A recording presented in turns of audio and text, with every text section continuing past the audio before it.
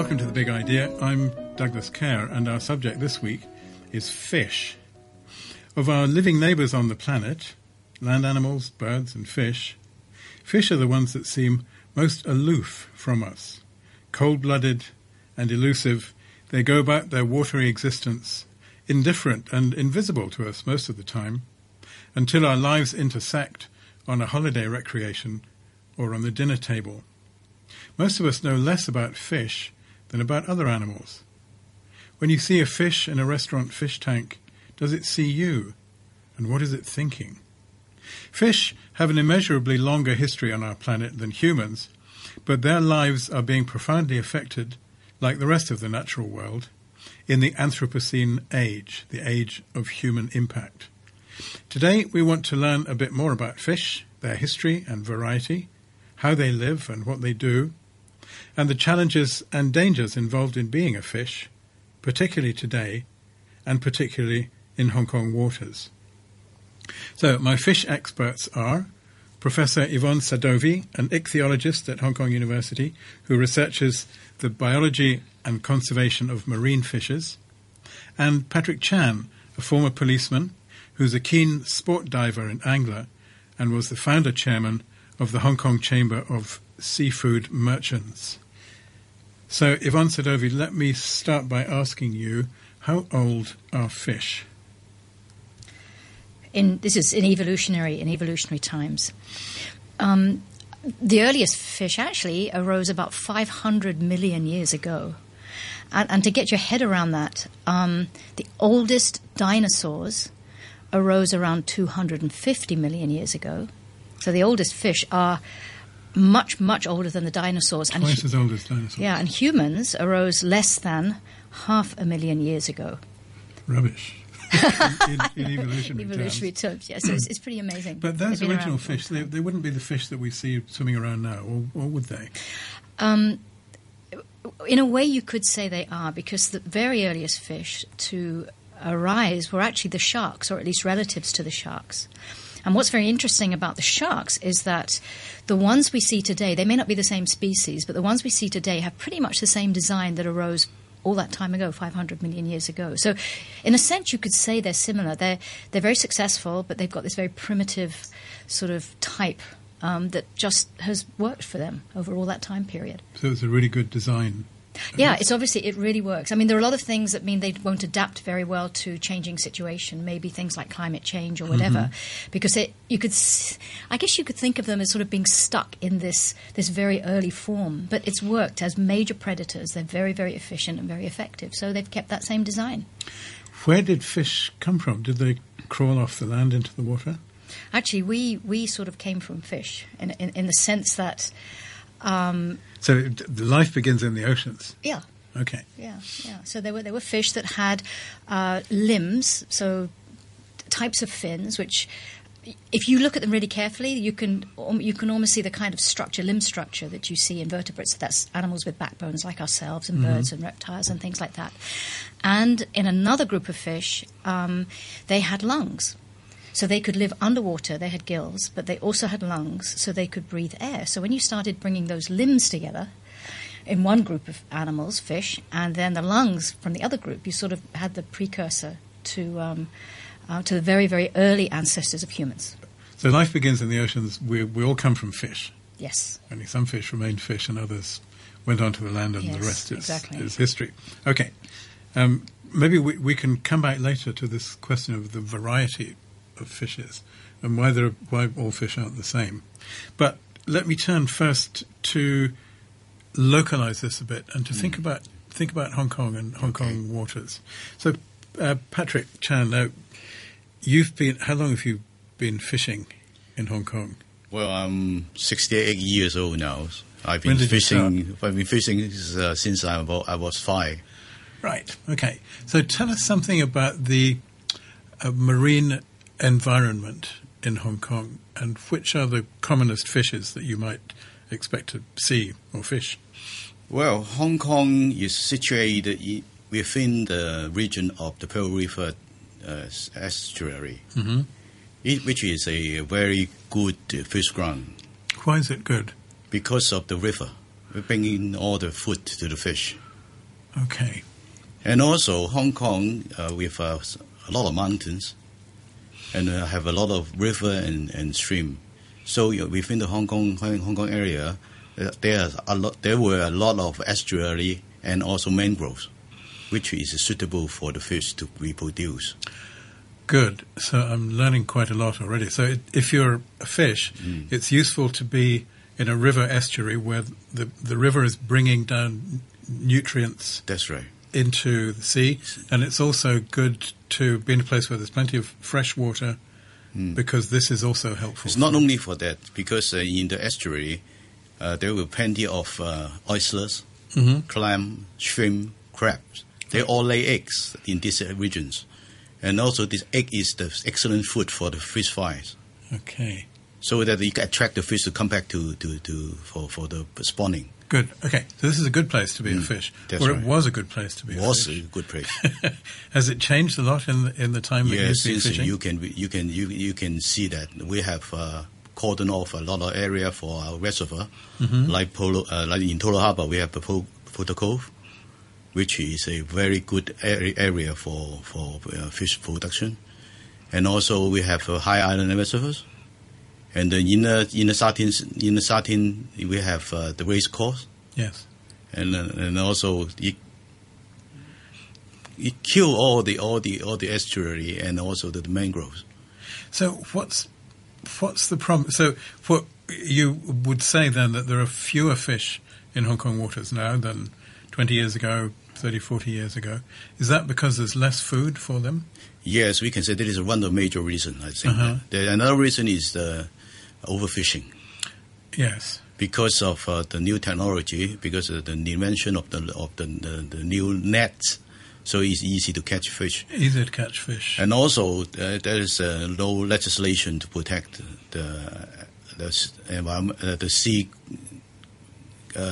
resources, because there's no restriction regarding the how big is the eyes of the net.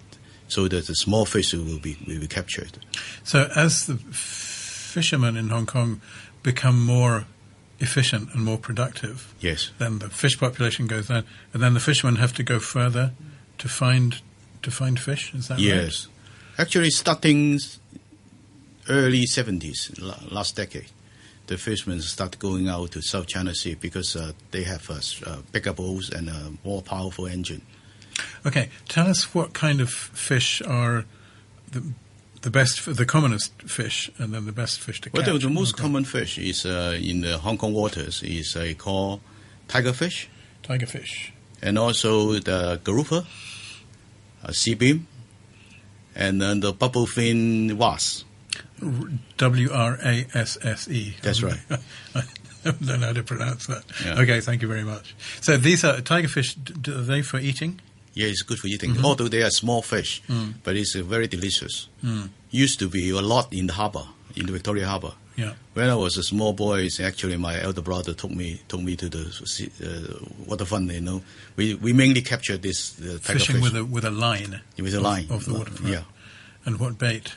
Well, you can use any kind of bait. You can use shrimp, you can use clam, and you can use even using fish ball. It seems very cruel. Catch a fish with a fish ball. Yeah. So nowadays, if people fish off the waterfront, what are they catching? Well, very few. So you're catching very, very small fish. Yeah. Yes. Maybe you with some luck, you can still catch one or two sea beam. But the tigerfish seems to be gone already. Are there any really big fish in Hong Kong waters? Yes, we have big fish in the Hong Kong waters, but not inside the Victoria Harbour. You mean the outlying island like the Wang Lan, round and about? Po Toi, and then actually talking about 20 years ago, so I got a friend of mine captured a giant garupa in Po Toi. Giant garupa, and how big? It's about 150 catties. Which is, can we? About 200 220 pounds. Something like that. Bigger than a human being. Bigger than a human being. Yeah. Gosh. Okay, we've had our first fisherman story. Let's take an example. I'm going to turn back to you, Yvonne, to help me with this. Let's choose a fish, and you're very fond of garupa. which we also call grouper, Grouper, or groper. So they have 3 different names, but it's the same fish. Let's take the example of a grouper and just see if we can trace it through its life. Okay? So it starts off as an egg. How many eggs would a mother grouper produce in one go? Okay, well, that'll depend on her size, because there's a relationship between the bigger the female, the bigger their belly, so to speak, so there's more space for eggs. And so very big females will have a lot of eggs. And so in terms of actual numbers, I mean, people do things like counting those eggs. Someone whose job it is to count Yes, the yeah, eggs I'm of a grouper. afraid that there are people who do that. And for a very big female, you're many, many, many millions of eggs. So they're very, in very one go. tiny. Yes, together when they're ready to spawn or reproduce. And so these eggs are very small. When they release them, they're about 1 millimeter wide. So that gives you an idea. So you can fit a lot into these bellies, and when they're ready to reproduce, the belly gets really full of eggs. I mean, they seem to push everything else out of the way. So they produce a lot of eggs. So millions of eggs. And this Millions is of eggs, the prodigality of nature. There's millions of eggs, and almost all of those eggs are not going to make it to grow up to be a grouper, are they? Yeah, that's right. So it's sort of lots of different animals have lots of different ways to reproduce, and you can be like a human where you have a couple of young or a small number of young, and you look after them, and each one is going to hopefully survive to become an adult. When it comes to things like groupers and many other types of species, they do something very different. They can produce millions of eggs or hundreds of thousands, and just a tiny, tiny proportion of those will survive. So maybe less than 0.1%. Yes, yeah. Or even less than that. So it's just a different way to reproduce. But on average, a male and a female will replace themselves over their lifetime. That's sort of everything else being equal. All right. So let's follow this little grouper who's made it, who's become a fish. Okay. What is this fish? Where is he or she finding food? Well, so the egg will hatch into a little larva, so it's a tiny little thing, and then it'll float around in the water for about a month. Then it'll settle on a reef or rock or something, and then it'll change its shape to become like a mini grouper, like the adult, but adult shape. Fins and tail fins and that shape, and maybe have different colour from the adult, and then find a place to hide. That's one of the most important things. They've got to be hiding. Sorry, can I interrupt? The mother is miles away. Long since gone. There's no relationship. No, so the groupers, fish are very different in how they reproduce, and some do look after their babies, but the grouper doesn't. They just release the eggs into the water, and then there are males. They meet with the males. They release the sperm, and the eggs are fertilized. Okay, so our grouper, it's made it to become a little fish. It's found a hiding place now. It's getting hungry. And it will start looking for prey. They've got very, very good eyesight. Their mouths, relative to their body, they're carnivores. big up. These garoopers. Yes. Oh, I Very thought, fierce. I thought very fierce. naively they're chomping away on seaweed and stuff. No, they're after little Shrimp and fish. Little sea creatures, little fish. Yeah, shrimp and fish and crabs and all kinds running of things. a factory, raising fish in the indoor system. Yes. We have our grouper larvae come back to our systems, like about 2 cm, 3 cms in size. Okay, tiny. We feed them 4 times or 5 times a day. They're still eating each other. Once they eat each other, actually they kill two fish. When they're very small. Yeah, because the fish they eat is almost the same size of their fish. God almighty, this So is worse the than I fish thought. they capture was killed, and also it was stuck and it cannot breathe, and also 2 fish die. That is a tragic story. Okay, so they're eating pretty much anything that comes along that's smaller than them. Yes. Or the same size. Yeah, and they grow case. pretty quickly too. I mean, different types grow different speed, but they grow pretty quickly. How long can they, barring accidents, how long can they expect to live? Again, it depends on the type of grouper, but you can have ones, the very biggest ones that were mentioned earlier, ones that get to hundreds huge, of pounds. 200 Yeah. pound one, yeah. They can live probably to 40 years or more, a long time.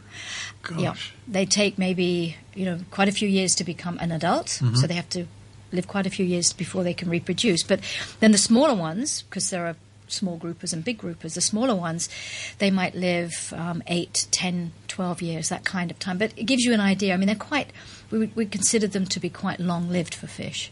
Because you do hear the stories about carp and goldfish that live for decades and decades. As well, yeah.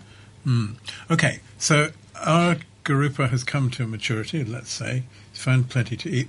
How far would a fish like that travel in, I know this is an unreal kind of question, but in an ordinary or typical kind of lifetime? Would they stay around the place where they were spawned, or do they move further afield? Well, the egg moves. The egg is produced and then that floats around for about a month. So that's already some kind of movement. But once they've come on back to the reef, even as a small animal, some of them will tend to stay in that general area for much of their life, the smaller species. But some of the bigger species, we know from tagging them. That means we put a sort of a mark on them, catch them, put a mark on them, and then catch them later. Yes. They can move. We've recorded over 200 kilometers. And they do that partly when they move each year to reproduce, to spawn, because they move from where they live to a reproduction site called a spawning site, and then they'll move back again to the reef. Some species, but we know that some of the species, because these spawn. Well, that's a good question. That's something that scientists are interested in. I think it's about the food. Because the when food that they will find in the reef, you site. can get planktons, and also in the open sea, it's difficult to get this tiny creature for the fingering. You'd think it would make sense to stay in a place where there's lots of food. That's what human beings do. Some of them will stay put. But from my experience, they came 2 times a year, like the green garopas. We come on almost the time. In October, they start coming. The first they lay eggs and then they come at another time. Is after Chinese New Year, 2 times a year. So they're migrating. In effect. Migrating. Actually, this day we went out very far from Hong Kong for fishing, maybe about 20 or 30 kilometers away from Hong Kong. So it's open sea, but. You can from when the time comes, you can see the fishes coming into the outlying island. You can catch the big mature garupa. So they can travel quite a long distance. Yeah. They can, and they seem to. One of the reasons for traveling too is that normally, because of the food, they're spread out most of the time. They often have a little territory, and then they feed in the territory. The adults I'm talking about now. But when it's time for reproduction, they've got to meet. Somehow all the males and females have got to get together. And so there are these places, these sites, that for one reason or another, we don't know exactly why, they know these sites, and it's the same sites at the same time each year, and they just know to migrate there. They reproduce, and then they'll leave again. So there's something special, but we don't know exactly what it is about these sites. It happened in the coral reef, but I'm not sure whether it is the same situation in Hong Kong. I don't.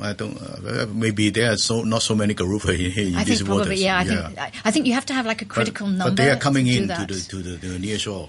Yeah. And, I'm really interested in this question of knowledge, because you said, Yvonne, they know where to come, they know when to come. Yeah. They've got a calendar in their head. Would it be accurate to say that fish think?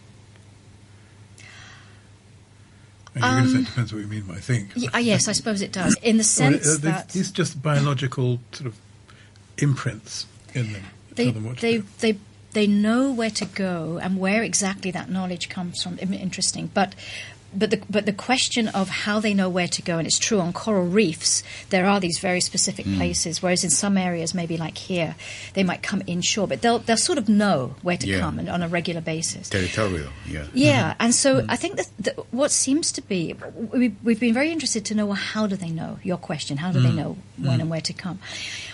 What some work has shown that there are juveniles, the young fish, when they're big enough, will follow the older fish. And people have even done experiments where they've sort of experimented by moving things around. And what they've found is that fish can learn routes. They can learn migration routes and pathways.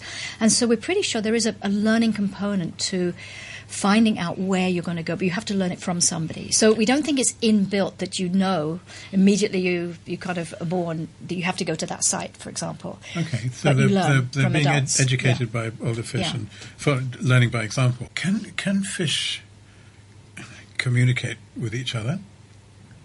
Yes, of course. Well, so for example, Because they don't make a noise. Do fish make a noise? Many fish do. So, for example, with the groupers is probably a good example. Yeah. When they're mating, when they're reproducing in these big groups, these aggregations, sometimes the males will make a sort of a grunting sound, and that Can you hear that if you're diving with them?